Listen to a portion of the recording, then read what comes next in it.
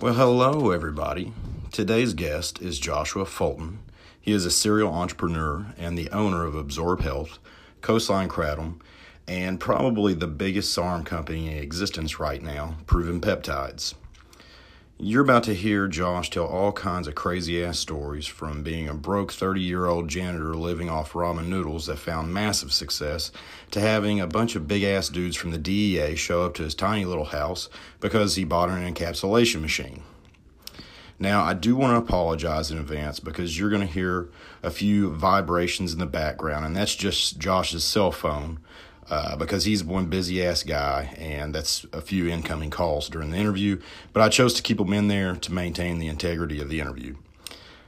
Because Josh basically spills all the beans on how to create a massively successful e-commerce business, this is a great episode for beginning entrepreneurs. So listen up, and without further ado, let the show begin. Welcome to the Leaving Weakness Podcast.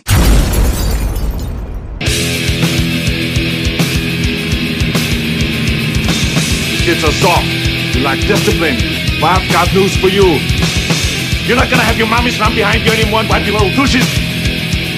Oh no, it's time now to turn this mush into muscles.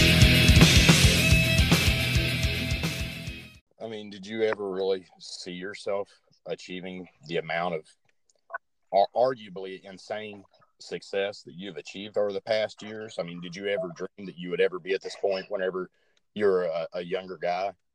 And the reason why I ask that is because I believe that there's two types of people that become entrepreneurs. People that were either born different from the rest of the people or people that experience something that kind of flips like a switch inside of them that makes them go down that path.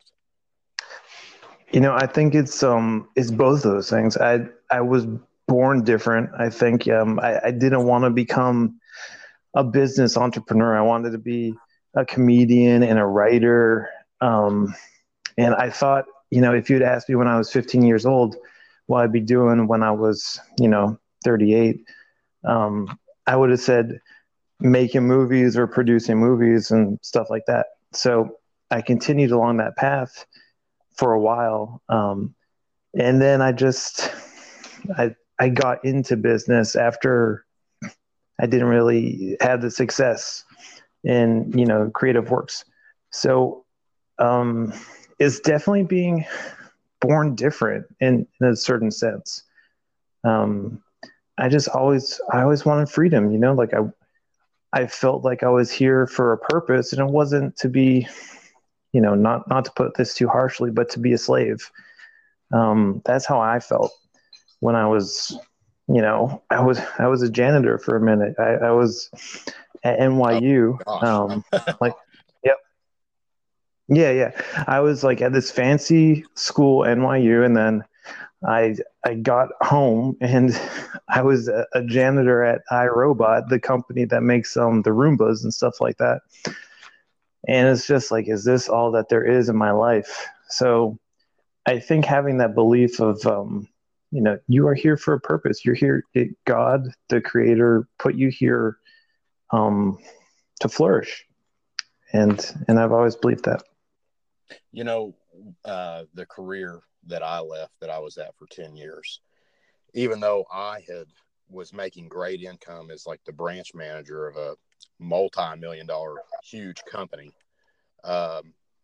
It was, I had worked several years on building up my rental properties and everything because I knew that I didn't want to keep busting my ass every day to make somebody else rich.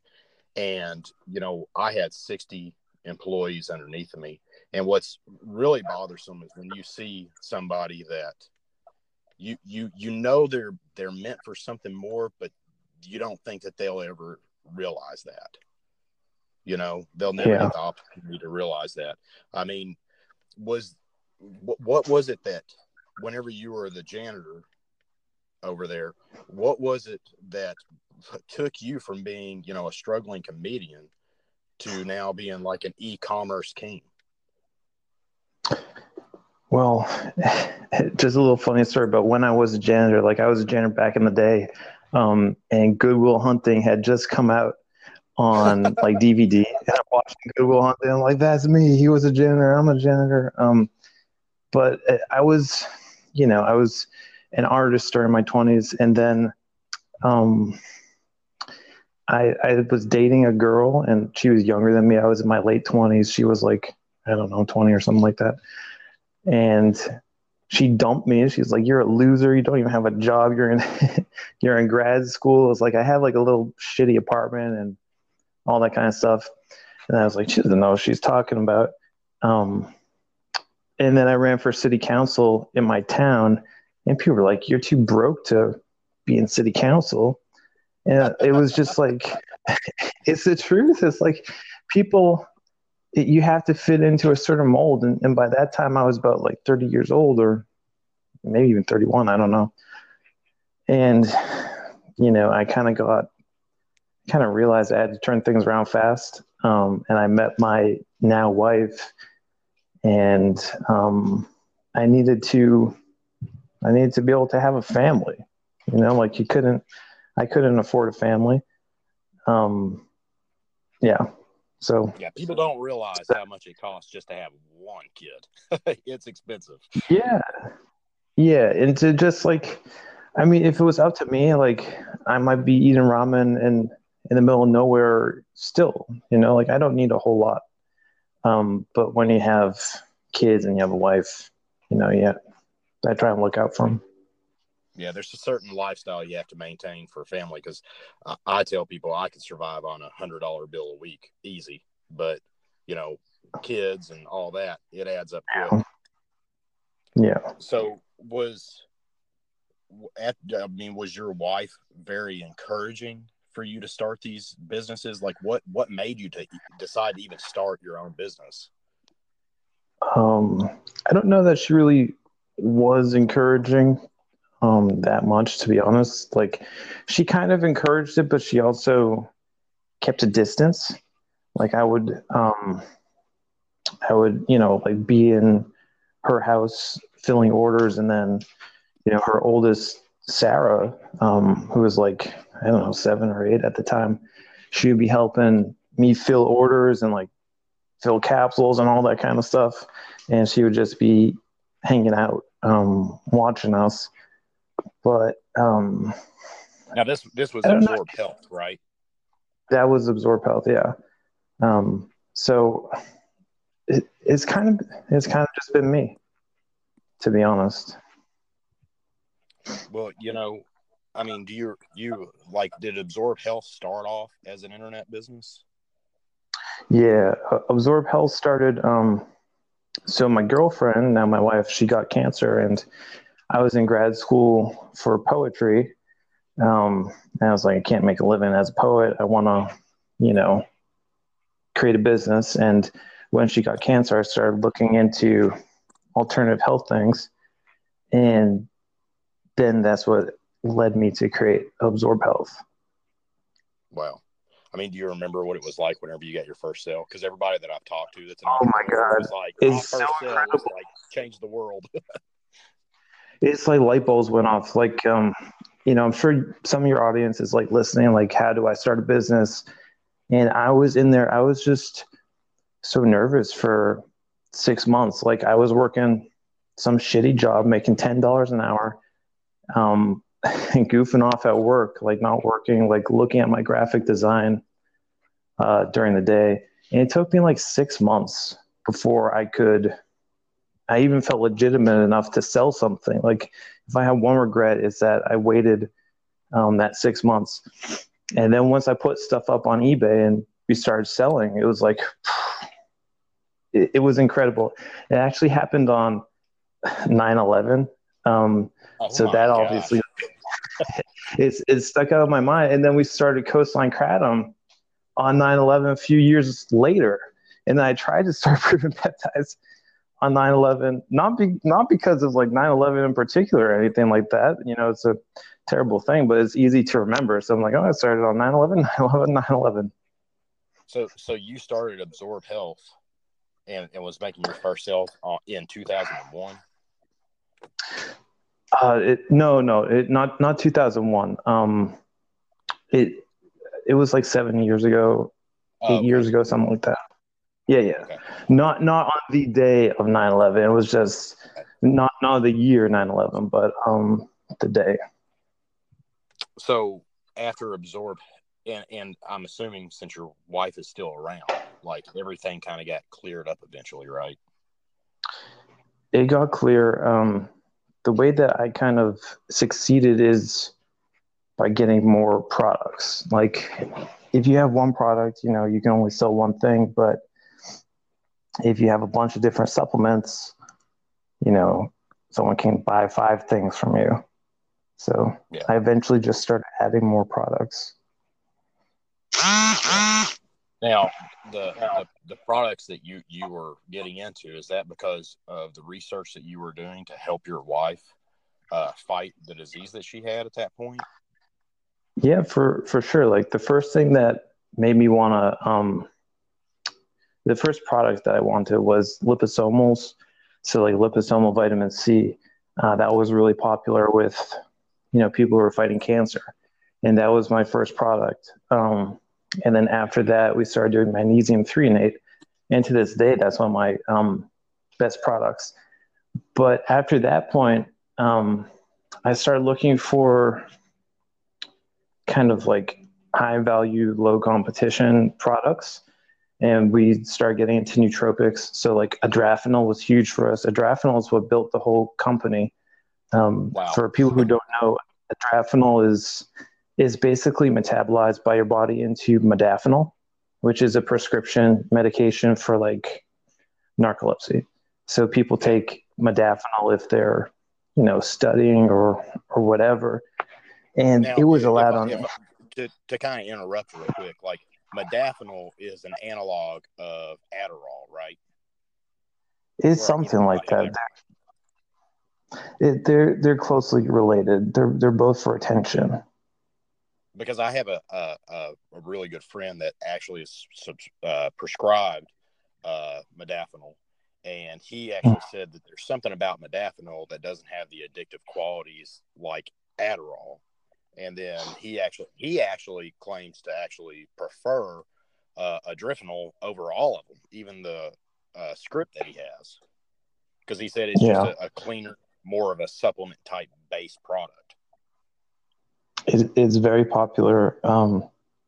And what really made Absorb Health take off is that I didn't see anything on Amazon for Adrafinol. And yet I didn't see it was on the prohibited list. So we were the first people to start selling Adrafinol on Amazon. And that was huge. And then that Amazon listing became number 1 on Google. So we were basically dominating the internet for Adrafinol. And, we're talking like $500,000 a year right there. Damn. I know from one little thing. And if there's one lesson that I could teach your audience, is that in 99% of cases, it's better to ask for forgiveness than permission. So if I had gone to Amazon and been like, can I put Adrafinol on? They probably would have said no. But because I just did it, they eventually removed the listing, but that was it. Yeah. And that you say if there's one lesson, that is a common theme that I've noticed between a lot of the people that are into similar businesses as you. Seth Williams told me a similar thing. It's always better to ask for forgiveness. Just go with your gut and just do it. 100%. And try not to break any laws. Yes. That's the 1% that you have to be careful about. But yeah, especially in fields that, kratom is, it's illegal in some states, and research chemicals can't be marketed for internal use. So it's not like exactly the safest industries. So in like kind of like a gray area like that, you do have to just assume that you have permission. And then if something happens as a result, you have to deal with it after the fact. If you want to deal with bureaucrats and banks and companies like Amazon waiting to give you permission, you're going to be waiting for a long time. Well, what is the big drug that's they're having a problem with the FDA or the DEA right now. The one that killed Prince, allegedly. Oh, isn't that fentanyl? Yeah, fentanyl. I think that Yeah. has a lot to do with all of this, because I think the whole government, it has a lot of their funding kind of geared towards getting this fentanyl problem resolved. So I think the last thing that they give a shit about right now is someone taking some Ostrin or some LGD. You know what I mean? I really hope so. I saw a UFC fighter was he got he got busted for using LGD. He only got like a 2-month suspension or something like that. I was like, wow, people are really taking it easy on LGD right now. Well, I mean, it's just kind of ridiculous whenever you think about what's legal, what's illegal, because I mean, and this is just my personal opinion, and I might piss some people off, but to me, it's ridiculous that testosterone is illegal, because it's a scheduled substance, because that's something that the body naturally makes. So theoretically, Josh, you and I are both breaking the law because our nuts are producing testosterone in our bodies right now. Theoretically, we have a steroid lab in our pants. There you go. No one should turn me on. I'll start breaking the law more. But it is legal in other countries. It is legal, I think, in Brazil and then like Turkey. It is crazy what's legal and what's illegal across the world. Like, what was it? DHEA, I think that's illegal in Russia. Melatonin, What? they don't let you. Yeah. They don't let you sell melatonin in the UK. At least they don't let you do it on Amazon, because some of these things are hormones. But at the same time, they'll let you sell testosterone like no problem. It's totally arbitrary. That's why I just try and stay alive. If people try and like get like in the government's radar and everything, it's like, no, just like keep your head down and work and let people come to you. So was Coastline your next big business endeavor after Absorb? Yeah. And let me just kind of like backtrack a little bit. So like first I started selling on eBay, and then I was so scared of selling on Amazon. I was like, oh my God, Amazon's for the big boys. I'm not entitled to sell on Amazon. Well, all that you really need to sell on Amazon is like a UPC code, which was a challenge in and of itself. But for anyone listening, just go to eBay and buy 1,000 UPC codes for like $10, and then you can post on Amazon. And we started doing well on eBay and Amazon. And then I got a website, and eventually I recruited some good affiliates. All that you have to, you're a great affiliate. All that you have to do is treat affiliates nicely, pay them when they ask, and, and develop a relationship with them. Yeah. So I reached out to a really good affiliate for nootropics, and it turned out that she's a very accomplished marketer. She had some websites for Kratom that were doing great. Like we're talking like thousands of dollars a day in sales, like for Kratom. And she said, I need a better vendor for my Kratom website. And I'm not a fool. I said, you know what? I will become your Kratom vendor. And so eventually I got a new website created. Only cost me like $1,000 or something like that. I think it's still the one that's up. And I started buying kilos of Kratom from other retailers. I didn't even have a wholesale thing. I was just like, all right, well, I have this traffic. If I sell the Kratom for this much, I can buy, I pay, $100 or whatever from another retailer. I'll still make a profit. So I was doing that. I was buying like a kilo at a time, separating it and selling it. And now, of course, we buy by the ton. We're like one of the biggest Kratom companies around. I know. And the thing is like some of the people, because I'm an affiliate for your Coastline Kratom as well. Something that I do hear every now and then is, well, Coastline, they're a little bit pricey. And my response to that is always, you fucking get what you pay for, because this isn't the bullshit down at the 7-Eleven that's cut with some bullshit. No. Because I you mean, guys actually have that shit tested, right? of course. Yeah, I mean, that's one of the benefits of being, I'm just kind of like spitballing with your audience. Like, this is the reality of starting something. Like, you start with kind of a bootstrap, but eventually, like we have tons of kratom. Like, we import kratom, we encapsulate kratom. We've become one of the top 10 companies. And like with Kratom Crazy, which I'll get into in a minute as well, we're one of the top 5 companies. So like, we're doing a lot of kratom, but that was how I began. It's through relationships. Like, so much of my whole career has come from just asking people, hey, do you know anyone who can help me? Hey, do you have an opportunity? Do you have a website or whatever? It's super important. Well, the whole title of like self-made, self-paid, that right. whole slogan, it's not always self-made because, as you said, every success that I personally ever had has been through developing relationships. People don't understand sometimes how important it is to maintain your credibility and build those relationships because their quid pro quo is so important. Yeah. Like, integrity is the number one thing. I can't tell you how many people have come to me and been like, you're the person I want to work with because I believe you. I believe that you won't steal from me. I believe that we'll work together. And that's always worked out really well for me. Yeah. It's not Which is and that's a rarity in the type of businesses you're in. That's probably what set you apart.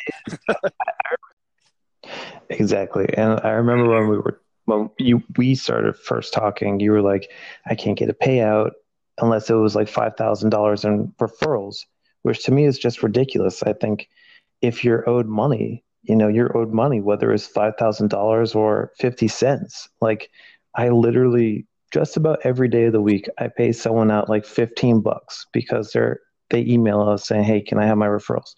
Not a big deal to me. Yeah, it's but that's what they're owed. That is my duty as a merchant in the agreement that I created with these people. So when you're entering into an industry like that, it's not hard to become like a leader.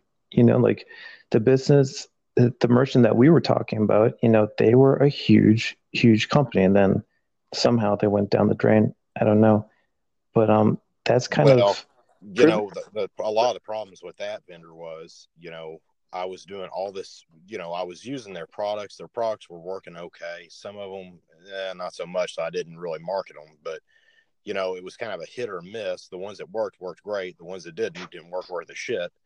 And then, I reached out to you because, I stumbled upon your website and I was like, man, their stuff looks great. They've got current third-party testing, which the company I was working with, they had third-party testing allegedly, but it looked like the third-party testing came from their supplier in China because everything was written in Chinese. And, all of their pages had one, like HPCL or one purity document done that was from like 2 years prior. It's like, no way that those were the same batches. And I started looking on your website and I was like, oh, they're doing this for every single batch, and they're not saying everything's 99.99% purity because everybody knows that's bullshit. Right. Yeah. Yeah. I mean, thank you to you and your audience and people like your audience. Proven Peptides has become huge. I mean, I don't know if it's the biggest SARMs business out there, but I mean, it's the biggest business that I have right now, and it's only a couple years old.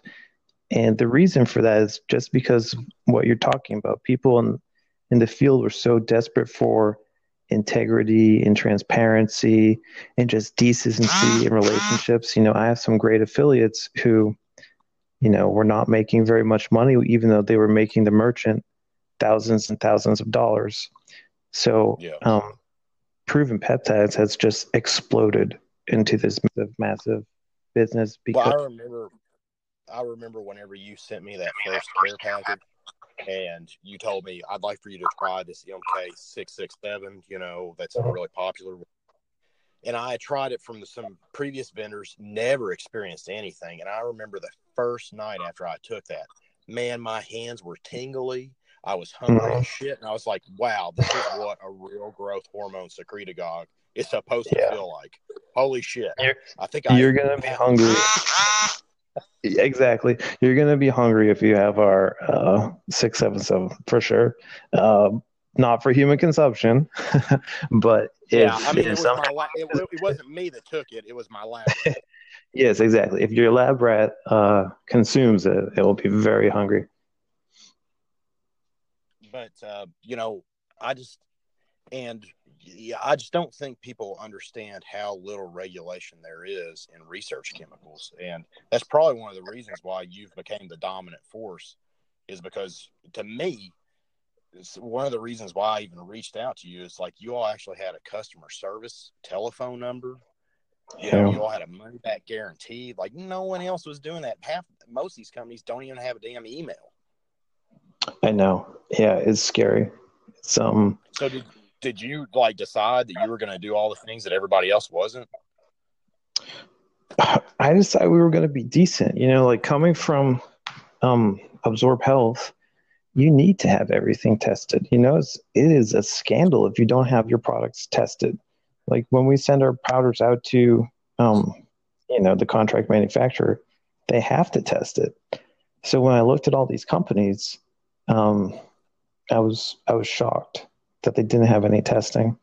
And, through my relationships with different people, I had a merchant account broker who knows how much people are doing. He said,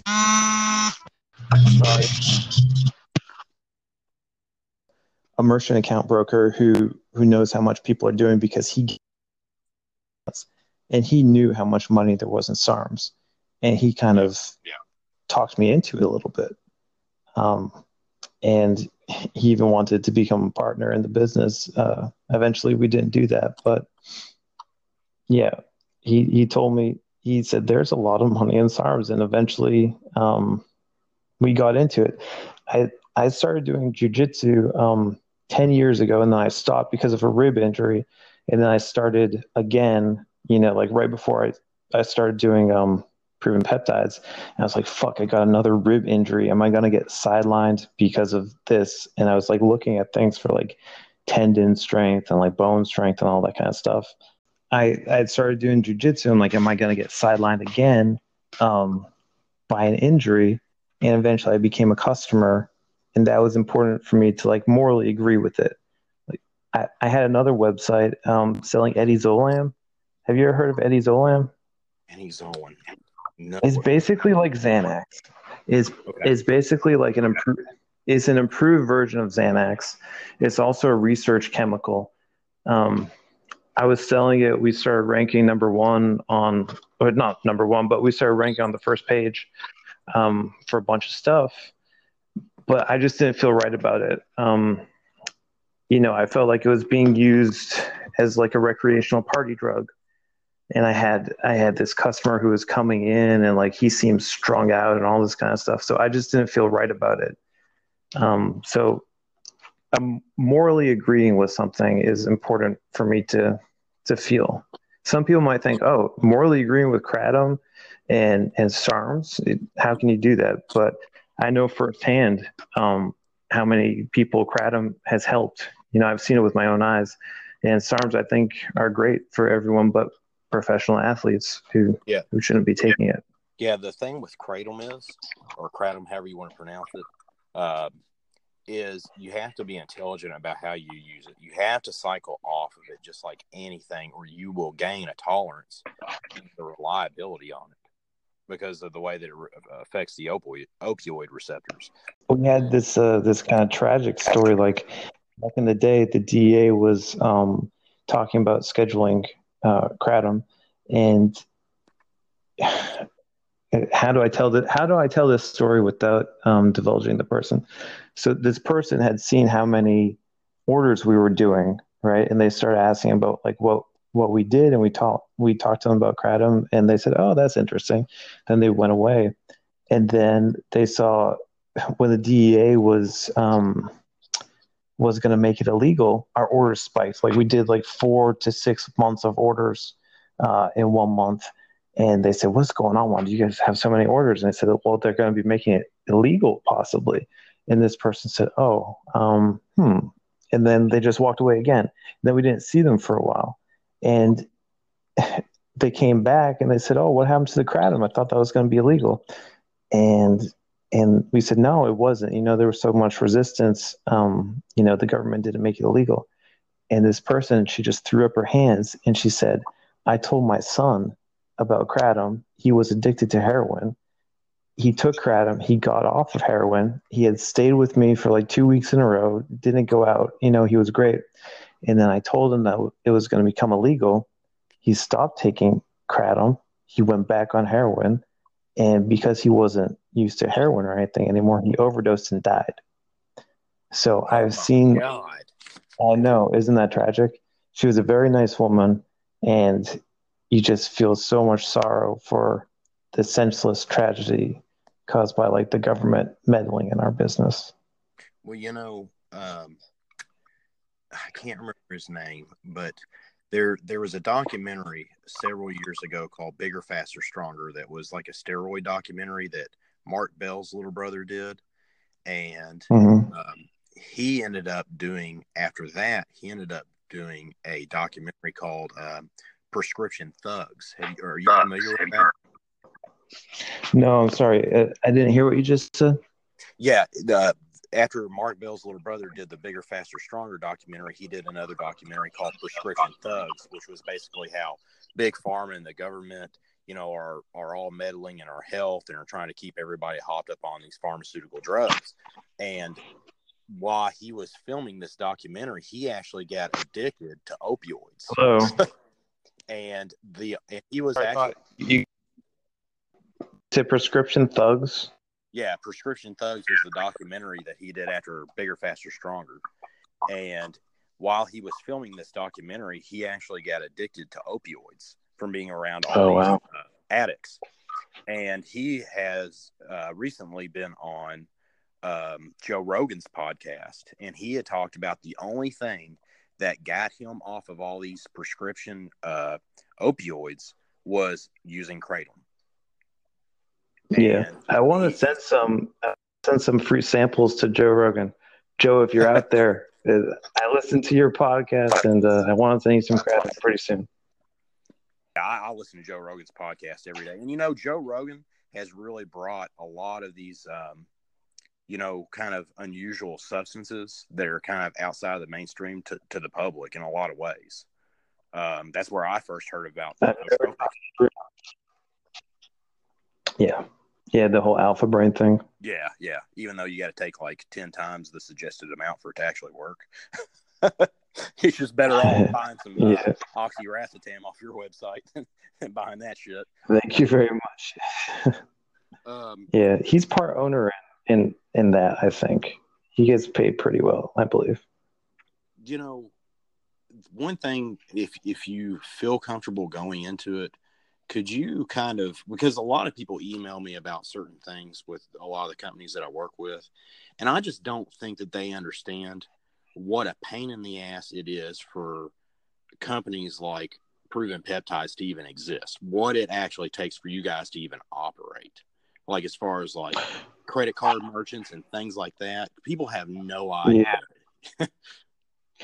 Yeah. You found out the hard way, I believe. You were starting out something, and you kind of found out the government involvement. But my path was initially pretty easy. I started selling on eBay, then I started selling on Amazon, and I was like, wow, I'm going to be coasting to success. And then I sold on my website, and that's where it started getting difficult. So if anyone out there wants an easy way for e-commerce, you can just sell on Amazon and there you go.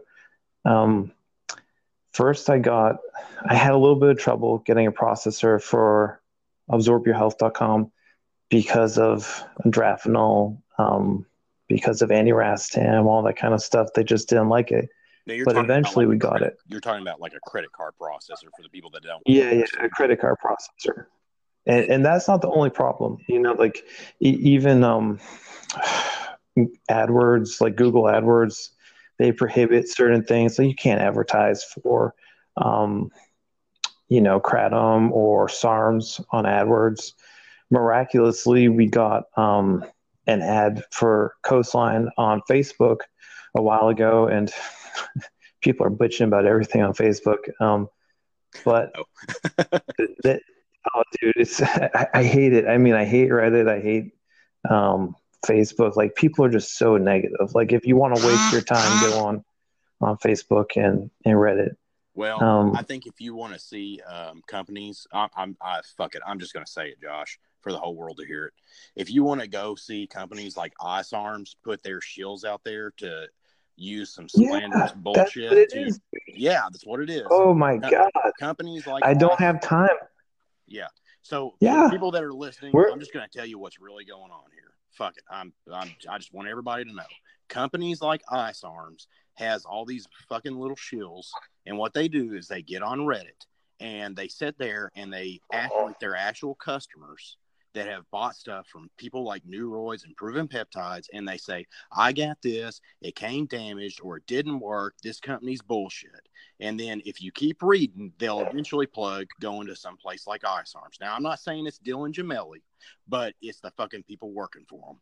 And it's shills. That's what they do. It's negative ad campaigns. That's all it is. You cannot trust And I've experienced it. Yeah, I've experienced with Absorb Health. I've experienced this with other things. Like, luckily, we're so far ahead of the pack with Proven that they can't criticize us that much because they don't even have the things that we have. But you're right. Like, I despise that stuff. And if I wanted to tweak like the last, 20 to 30 to even 50% of earnings revenue out of my company, I could, triple the amount of time that I spent on these things and really get into form marketing and do that kind of bullshit that they do, like creating all these accounts. But I want to live my life. You know what I mean? Like, I don't want to spend 3 times more effort to get half the money or something like that. But there are a lot of obstacles specific to being in high risk industries, which is a banking term. High risk industries, is advertising, is merchant accounts. So I had a good merchant account for Absorb, and then they somehow found out that I also ran Coastline Kratom, and they said, because you're running Kratom in another company, you can't have a merchant account for Absorb Health. So they took it away. Imagine how I felt. I had a space, I had employees, and I had no merchant account. I had no way to accept funds. And that's happened more than once. And then you have to go into kind of the high risk world of merchant accounts, which, dude, I don't even want to get into it, but I've been stolen from at least 7 times. Now, are you talking about like the e-check systems and stuff? No, e-check is actually pretty good because it goes like right into your account. But so, let me see how I can describe it. Now, like certain credit card vendors reach out, and I'm just telling, because people do need to know this. Certain credit card vendors will reach out to high-risk companies and say, well, we'll process from you. And then all of a sudden, the credit card companies just disappear and take all your fucking money. Yes, yes. So, exactly. So, let's say that you have a Kratom company. Kratom has been deemed brand damaging by Visa and MasterCard, right? And then, which means that they don't want to process for it. Of course, any shop that you go into, retail shop, they're going to sell you Kratom with your Visa or MasterCard because they're not disclosing it. They're saying tobacco sales. Yeah, they're saying it's whatever. But on the internet, we don't have the luxury of that. So you have to deal with people who are like, oh, we found a way around it. we're out of Mexico. In Mexico, kratom isn't illegal, so we're going to process for you. And it's like, okay, fine. And then you get paid, I don't know, you get paid 75% of your money, and then sometimes they steal from you. Like, this has happened to me. A lot of people probably don't realize how much free product they get that you were never paid for, yes. right, Josh? This is probably the most embarrassing story of my entire business career, but I'm going to tell it on here. So remember when I said that we did like 4 to 6 months worth of sales when the DEA said that they were going to make kratom illegal? We didn't get paid for any of that.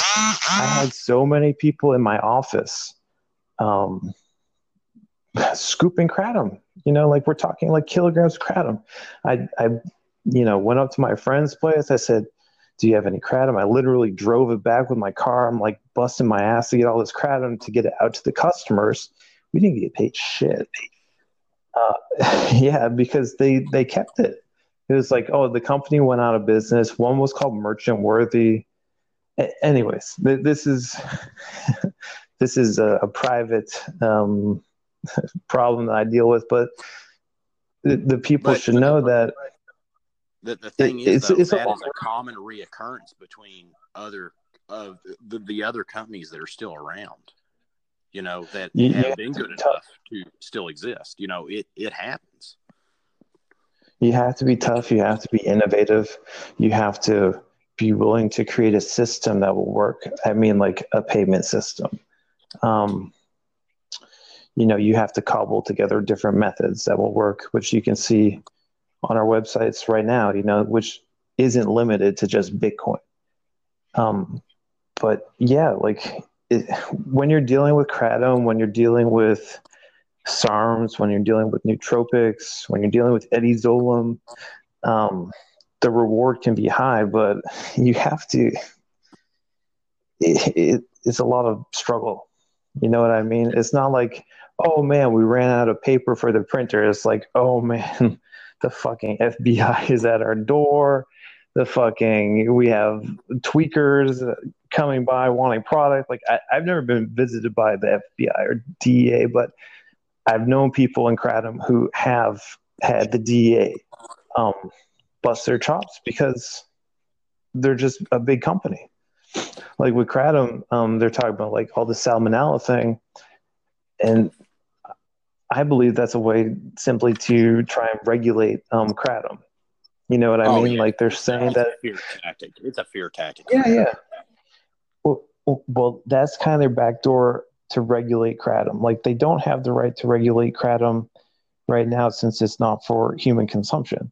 But if something has salmonella in it, that gives them the right to regulate it. So they went into some of the biggest kratom warehouses, and they seized 14 tons of product. 14 tons. Yeah, we're talking a lot of money. So these are not the normal problems that a big $20 or $50 million business would have to deal with. Like a big $20 or $50 million business would, they'd be in the Rotary Club typically, and they'd be shaking hands at, all the local meetings. We as kratom merchants, we're kind of in the shadows a little bit more. Yeah. Well, one thing that I wanted to ask you is because I'm sure you're going to have something to say about this, is what are your thoughts on the current status of the healthcare system? Because I personally believe that people are looking for the things like what you're selling because they realize that this whole thing is a fucking sham, because people are starting to wake up to the fact that their doctors and their healthcare providers, all they want to do is either get them addicted to a drug or they want to slice them open. They don't actually want to cure them. They just want to treat them. Yeah. I mean, I've experienced that. We had to go to the emergency room a while ago, and they gave this person a morphine drip for no reason, and they just kicked them out. It's like, wait a second, there's a big problem here. Preventative medicine is a big thing with me. I call the company Absorb Health because it's about health. It's not about supplements.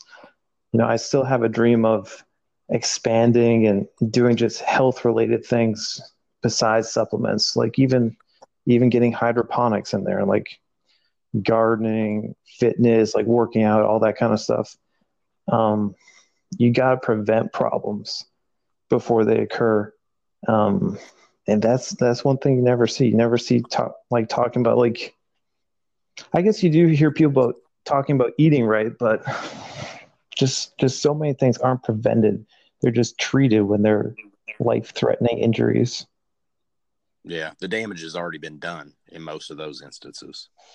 I'm hoping for breakthroughs. I'm hoping for like stem cells. Like I want to get stem cells and PRP, and who knows, CRISPR, if it ever becomes safe. Like CRISPR is a way for them to edit DNA.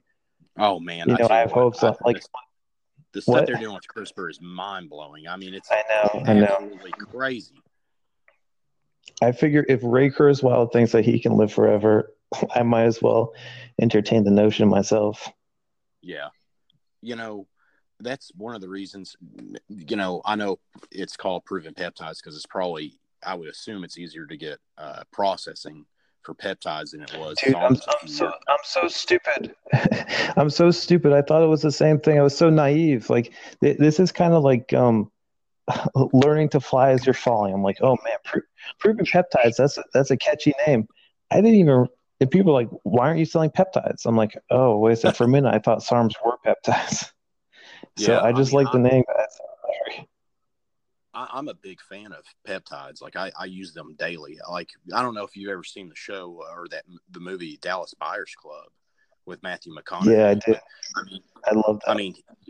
I mean, the fact that guy lived in an additional 6 years, whenever they gave him months to live, and he was using all those peptides and stuff to stay alive. Functional medicine. He's even talking about like omega-3s in that movie. Like you need to do other things besides the standard of care. I really like when people combined alternative and traditional medicine. Yeah. I mean, I'm a huge advocate of spirulina. I think that is a amazing supplement. Amazing supplement. That really kind of. Now, do you guys sell that at Absorb Health? Do you sell? We used to. We used to. See, this is back in the day before, like when we were a little bit ghetto. Like we would package that shit in my garage, me and my daughter, and that will cover you in. They stain that stuff green, or if it's just naturally that green, but it will cover you in green. We sell it in capsule form. Yeah, I get the pellets, like the tablets from like Amazon. Yeah. You can get like a bag of like 1,000 of them for like $20. And man, you put your hand in that bag, it looks like you fingered the green giant. Every time I stick my hand in that bag, it comes out stained green. I don't know, but I know it takes the place of a lot of different things. The nutrient profile is amazing on it. But with all the stuff that you're involved in, I mean, do you still believe that the SARMs industry is going to be around for a little bit longer, or do you feel like the expiration date's approaching quick? No, I think it's fine. I think the biggest problem was Orrin Hatch, and then he retired. Orrin Hatch, who had actually saved the supplement industry, became a threat to SARMs. People have always been talking about, it's going to go away. I think one problem was that a big company was being a real provocateur with the FDA kind of, like spitting in their face a little bit. I think if they try and do anything with research chemicals, it would open the door for a lot of other problems within pharmaceuticals, because I'm sure there are a bunch of drugs in development that fall into the category of these research chemicals. Well, so how are they going to do so? Mm-hmm. One thing that I do know is like, and this is just me thinking logically, these SARMs were developed for a reason, and some of them are still in clinical trials. And once you make something a Schedule III substance, that automatically destroys the value of that product, you know. Mm-hmm. And the last thing that these pharmaceutical companies are going to do is allow these items, in my opinion, to become a Schedule III substance, because even things like Rad 140, which is my favorite SARM, hands down, I love that shit. I don't know if you've seen the research that's being carried out on that right now for the nootropic properties, but they're actually looking at Rad 140 as a cure for Alzheimer's right now. There's a lot of really crazy research on that. I hadn't seen that, but that is incredible. I'll look more into that. Yeah, apparently it has something to do with the way that the androgen receptors in the brain cause dementia and other things, and how Rad 140 is one of the SARMs that affects the androgen receptors in the brain. It's something about how they're like really seeing some really insane results in treating Alzheimer's. And, you know, every time that I've used Rad 140, I almost feel like a little bit of a nootropic quality, just a little bit. Like I feel like I'm a little bit sharper. And of course, that is also awesome with the amazing physical effects that come along with my rat taking Rad 140 as well. But you know, it always seems like anything that's innovative that can actually cure problems, there's always someone trying to demonize that. Mm-hmm. Especially with like Carterin, because the whole cancer fear, which, you know, I told you about the article that I wrote on that. Yeah. All cancer fear wasn't because of the Carterin. It's because the very last study that was published on that in 2007, they also added another compound to the study, which is DMBA, which is a known carcinogen that actually accelerates tumor growth for cancer studies. And I really feel like they botched that intentionally, because Carterin was curing all these metabolic issues, and they were like, hey, you know, this is going to affect the cells of like 12 other things. Let's get this the hell out of here. You know, that's crazy. I had heard that it was the dose, that the dose was so large that it might have had that effect. I didn't know about that other thing being inside of it. Yeah, it's like called like 712 dioxytitrate or something. I probably murdered the name of that, but the dose was also really crazy, because they were giving the rats like 5 milligrams or something on a daily basis. And if you think a rat only weighs an ounce, if even that, and you compare that to a human being, that's like giving a human being like 10,000 milligrams of the shit a day. Yeah. I think it's around to say, you know, like I said before, you know, take this with a grain of salt, but I think everyone should be taking this stuff. You know, I think it's good for everyone, not just for the nootropic properties, like you said, like for the muscle building properties, for the tendon properties, for like the mood properties, like all this kind of stuff. You know, rats really benefit from that. Today's sponsor is Proven Peptides. Proven Peptides is the industry leader in high-quality American-made SARMs. While other SARM companies claim to give you pure and tested SARMs like Rad 140 and LGD, these folks actually prove it by third-party testing each and every damn batch of product and then publishing the results on their website for the entire world to see.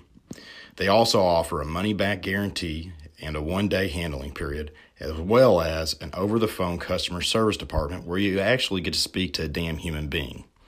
So if you're looking for high-quality SARMs and other research chemicals like S4, Carterin, and MK677, go to provenpeptides.com and enter the discount code LEAVEWEAKNESS. Again, that's discount code LEAVEWEAKNESS to receive 10% off your entire order. Going back to the whole entrepreneurial thing, I mean, is there, because I mean, obviously being in like the quote-unquote gray area type businesses, I know that there's walls that you've hit. So how have you dealt with those things without smashing your head up against a wall? Right. Well, you know, this isn't for everyone. You know, it is a high risk, high reward type field.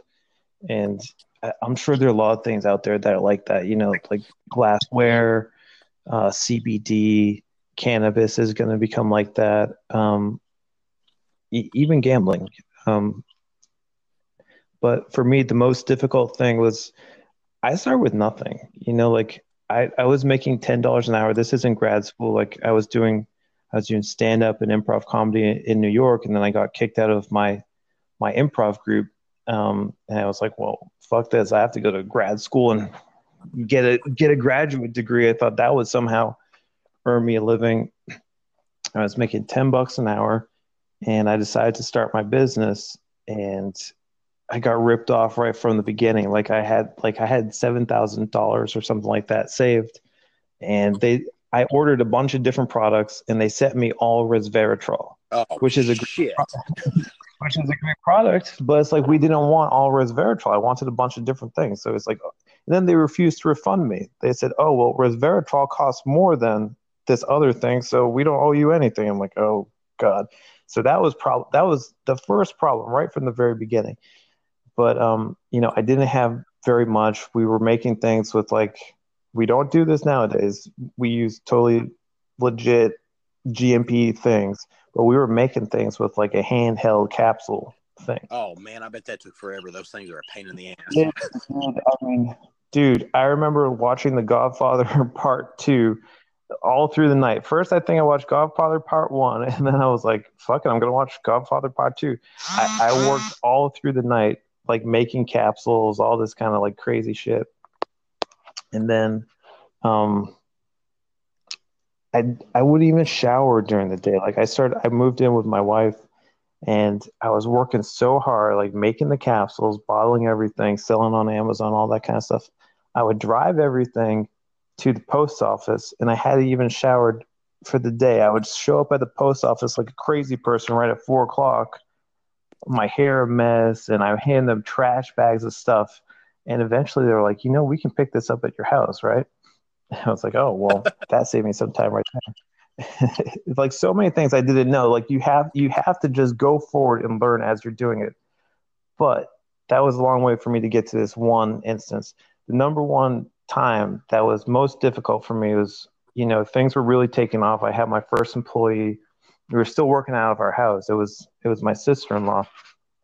And things were just really hard. And I said, I bought a capsule making machine, a semi-automatic capsule making machine. And it cost me, I forget, it cost me like $7,000 or something, which was a whole lot of money for me at that time. And it took months, we're talking months, 4 to 6 months to get it here.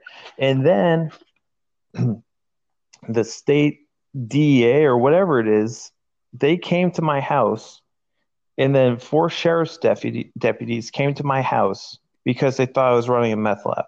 Yeah. Because I was importing this capsule making machine. So not only do I have to wait, months as things are getting busier and busier, all this has happened over a short period of time, over 7 years. And so over 6 months is, we got really busy. And then these fucking huge guys, they were all football players or whatever, practically hitting the ceiling of our little house. They're walking around thinking that we're running a meth lab because I'm importing this machine.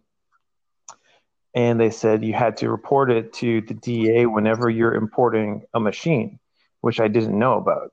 I had looked up the FDA regulations, and there was no rule on, notifying the FDA about importing a capsule making machine. But apparently it's different with the DEA. So these guys came into my house, yada, yada, yada. And I'm like, finally, I have my machine. I had to pay a $5,000 fine as well because it was, oh God, I don't even know. So we're talking $12,000 for this machine. Then I'm like some poet dropout, improv comedian who doesn't know about industrial machines. I get this industrial machine thing. It's going to work no problem. No, it is a huge problem. I have my friend come over. We set everything up. This shit stops at every moment. If you've ever seen these semi-automatic capsule making machines, they're super complicated. There's 3 parts. There's a capsule loading part. Anyways, all that time and the shit doesn't work. So at that point, I tried it for 3 days. We're almost getting kicked off of Amazon because we're getting behind in the orders. I talked to my wife and I said, I might just give up because I had done better, in the past few months, working in that I would have been all right. And she just looked at me like I was nuts. Like, what are you going to do? Go back to being a janitor or go back to, making $10 an hour doing data entry? And that was like the one day that I truly considered like ending it. But there was a silver lining to that because I started looking at contract manufacturers. So that allowed me to, when we went to a contract manufacturer, it allowed me to find all the capsules myself and allowed for the expansion that we've experienced. Yeah, something that I learned in real estate whenever I started buying rental properties, which I know that you do some of that too, so you'll know what I'm talking about, but you just tell me if you agree with this concept. I kind of feel like, based off of what I've experienced, every mistake that takes place is just kind of needs to be looked at as a really expensive fucking learning lesson. Yeah, we've had that. We got a 9-unit like building, and dude, people were making meth. Like, someone blew up their apartment they were like making meth or something on their stove, and we were like, all right, I'm not gonna do that again. We're gonna stay in the nice areas. But if people want an idea of running a business, like a business that like grows very quickly, watch Silicon Valley on HBO. It's hilarious. And it's like everything that can go wrong will go wrong. And you just have to find some way to get around it. Yeah. Everything that can go wrong will go wrong.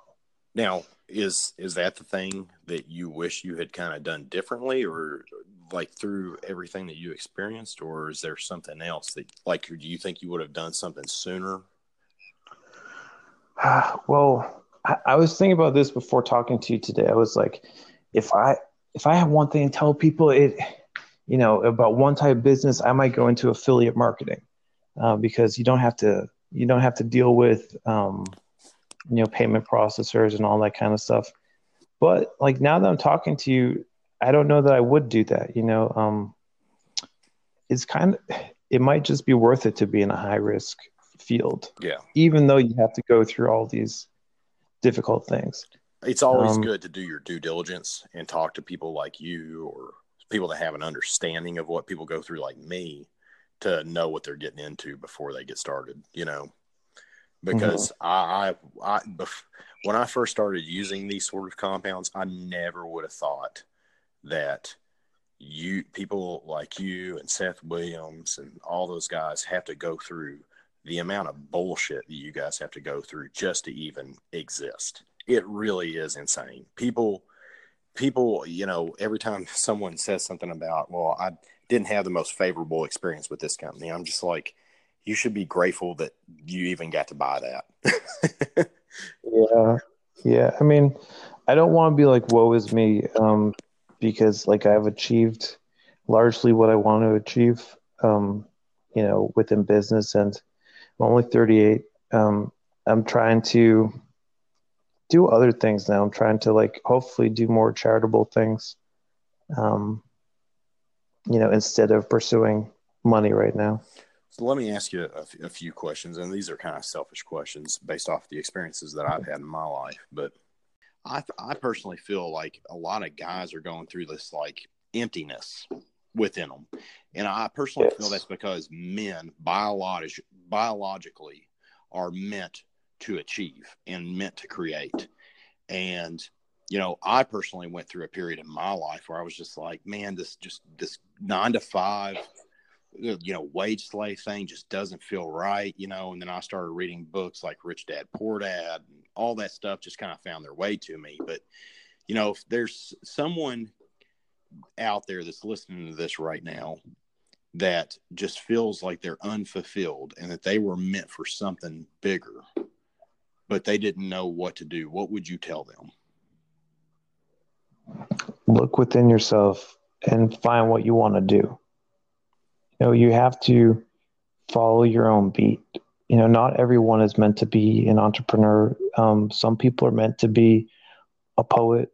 Some people are meant to be, I don't even know, like an airplane pilot or whatever. You have to find what you want to do and pursue it. And if you don't, you're just going to be depressed. Yeah. And, it's so crazy because of the internet. Because of the internet. I mean, there's a million opportunities that weren't available 10 years ago to people. I mean, now, arguably, is the greatest time ever to start a business. I mean, it could even be the greatest time to be alive in general. Money, money, money. Like you're chasing money, and then I have all this money. What does it mean if my kid isn't happy? You know what I mean? Yeah. So, like, it's passion. Like, I got into starting my business because I want to express myself. Like I want to be creative. I don't want to have someone tell me like literally clean up the trash from this trash can or literally do this like data entry. Like I have created a business and a work environment that's like totally awesome. Like we have so much fun at work. So it's kind of about creating my own lifestyle rather than like just becoming a multimillionaire. And here's the problem about like trying to become a multimillionaire too. It's like, all right, so I want $1 million. Oh my God, if I had $1 million, I'd be a billionaire, or I'd be like the richest person ever. And then you get $1 million, and that's I need $5 million, and then it's $10 million. Like I've literally been through that same thing. I've gotten to the point where I want to be able to live off of interest. Like that was my progression. I want $1 million, I want $5 million, I want $10 million. And if I want more than $10 million, I'm probably going to have to jump off a bridge. You know what I mean? Like, because you can live off of the interest on $10 million. Like inflation is 2%. You can have a 3.1% CD right now, or 2.7% CD, and you're still making like $70,000 to $100,000 in interest. So you need to stop and smell the roses, which is easier said than done.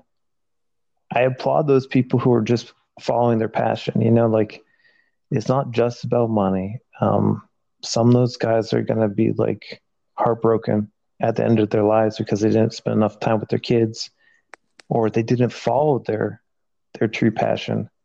But financial security is important, especially when you have a family. And entrepreneurship is the way to do it. Whether you're just like clearing snow, you're like getting snow off the street, or you're doing a lawn care business, or you're doing an e-commerce business.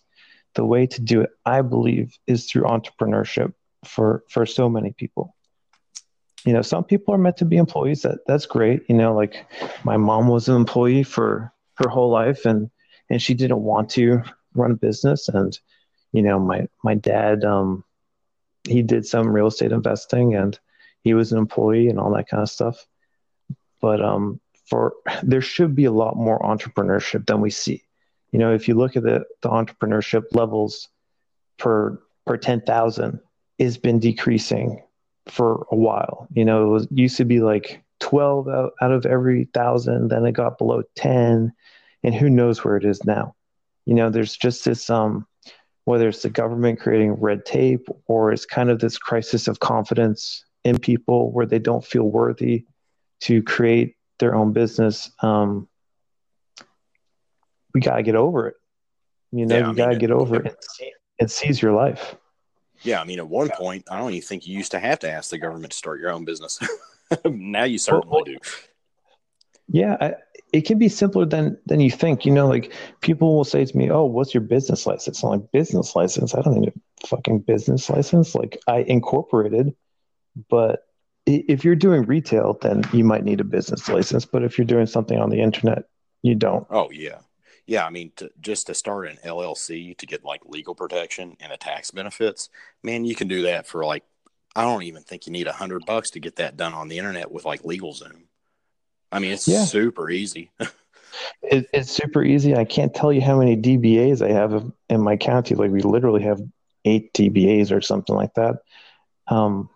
And that costs like $15 a DBA, like just for like the photocopying and processing thing. It's like, go there, get a DBA, your county, and then you can get a business bank account, and then just go knock on doors and ask if they need something. Yeah. And if for anybody that's not listening, I think you're talking about like just doing like a sole proprietorship, doing business as, like you can go down to your local courthouse and pay. I think I paid when I first started doing my rental properties years ago. I didn't know, exactly which way to go as far as setting up an LLC. And I was like, well, I'm not going to let an LLC stop me from doing this. So I went to the local courthouse, got a sole proprietorship for $10 as a DBA, and then transferred that as an LLC. If we have a title to this podcast, it should be "Learn to Fly as You're Falling." You know what I mean? You have to get out there and do it, and then learn as you're doing it. Don't let analysis paralysis stop you from doing what you want to do.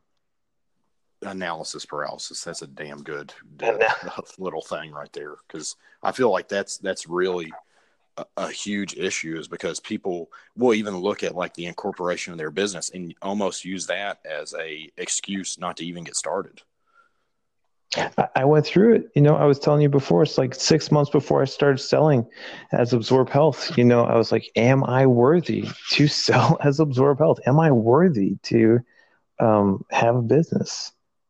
And eventually, with much fear, I got into it, and now I have no fear. I start stuff all the time. Oh, do I want to get into real estate? Yeah, of course I do. Do I want to get into, selling to retail places? Yeah, of course.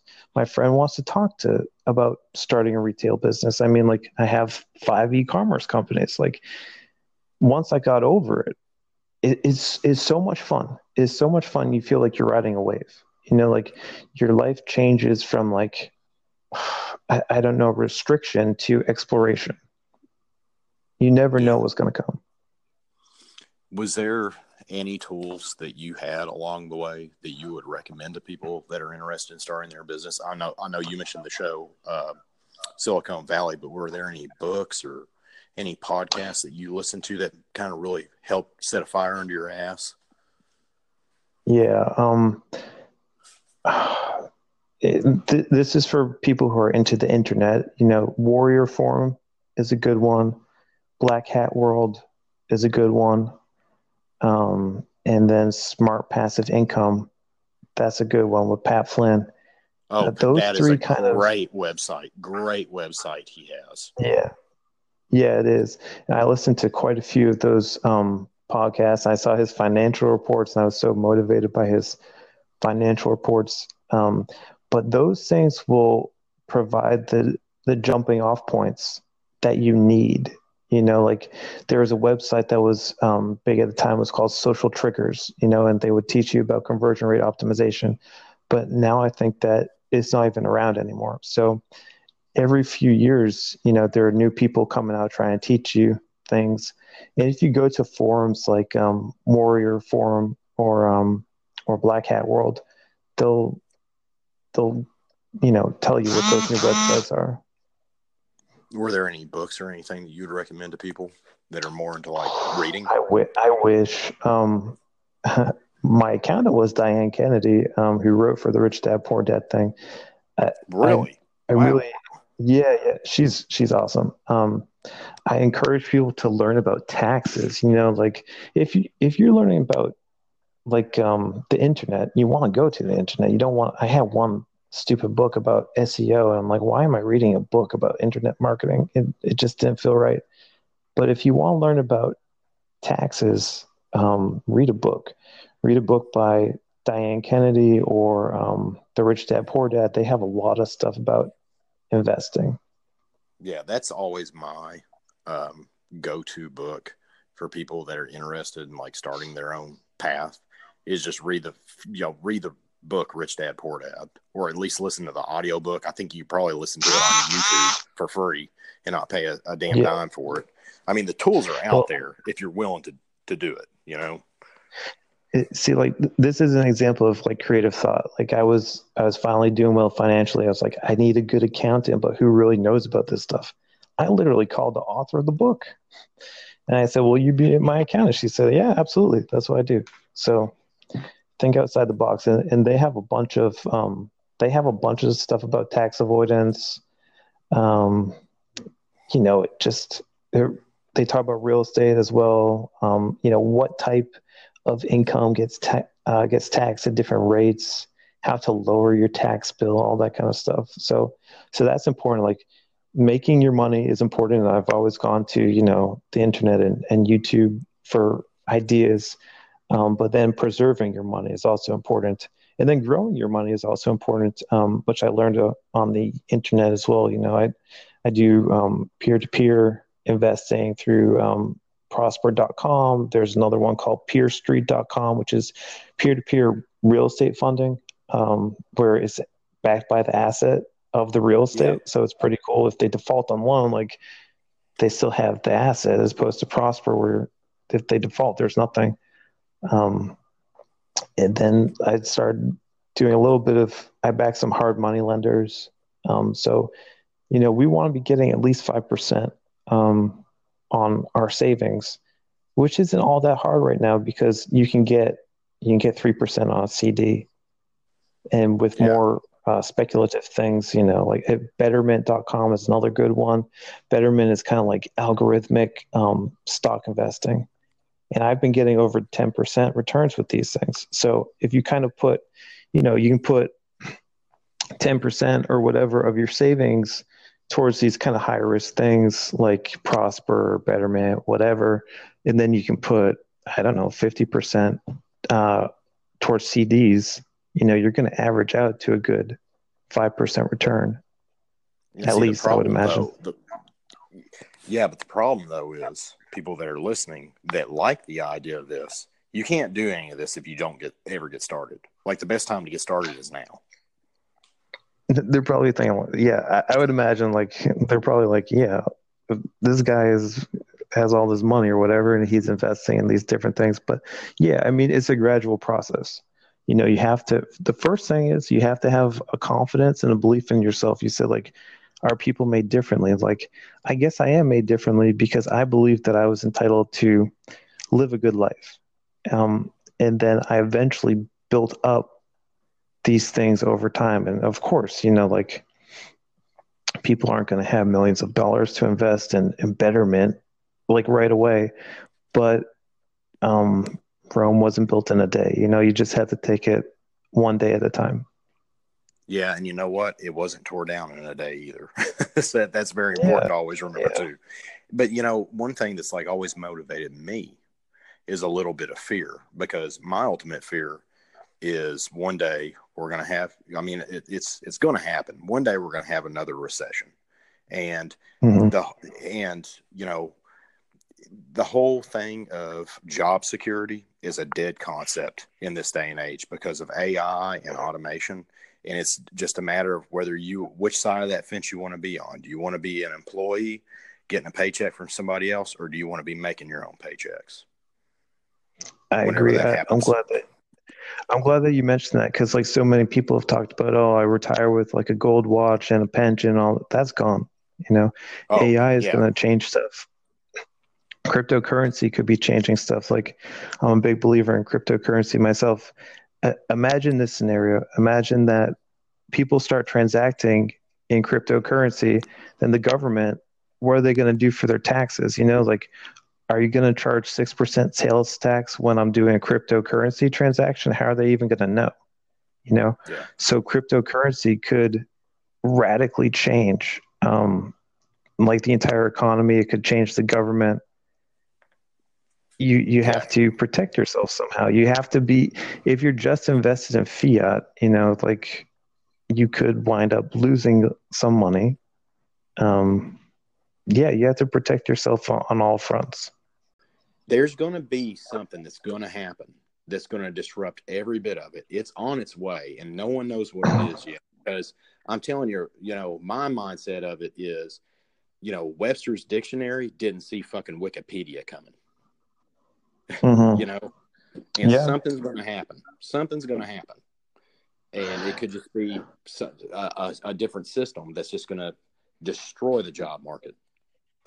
It could be gradual as well. It could be like eventually, like cars become self-driving, and then 5 million people are out of a job, and then these auditors aren't needed. No, not auditors, like underwriters. They're talking about like doing all this accounting stuff with AI too, and then you have a couple million people out of a job, and then you have 7 million people out of a job. And ultimately, same thing with that affects everything. Yeah. That even affects my rental business because people can't afford rental properties if they can't, pay the bills. Right. Yeah. I mean, I do wonder what the future of work is going to be. There was this Black Mirror episode where they're talking about like social credits. China also did like some kind of social credit system recently. Was that the one with the Bryce Dallas Howard from the Jurassic Park series? Yeah. I love that. That was Yeah. horrifying episode. I know. And I can't help but wonder if the future's somehow going to look a little bit more like that, where people are exchanging these things for credits, where it becomes more of a service-based economy. That I don't know if people are providing new services for each other in the future, it's definitely not going to be the same. It's scary, but it's kind of exhilarating at the same time because anytime there's change, there's also opportunity. Yeah. I also look, I try and I go back and forth. I'm like, oh, how much money do you need? You don't need this much money, Josh. But then I think, what if there's a big medical breakthrough, and only a certain number of people will get it. So in that case, I do want money so that I can live longer. Yeah. I mean, my goal is to never die. So you and me both. So I'd like to go ahead and wrap this up because I got to pick up one of my daughters from preschool. But, if you could give one piece of advice to people that are interested in starting their own business, what would it be, Josh? Wow. I would say just really think on it. Think on what kind of life you want. You don't necessarily have to make the most money. You can have good work-life balance, but then really think about what you want and then give yourself permission to do it. That's it. What do you mean? What do you mean by permission to give yourself to do it? I mean, have you ever heard someone say, oh, like you're watching a stand-up comic, oh man, that's such a funny joke. I had that same idea in my mind, a few months ago.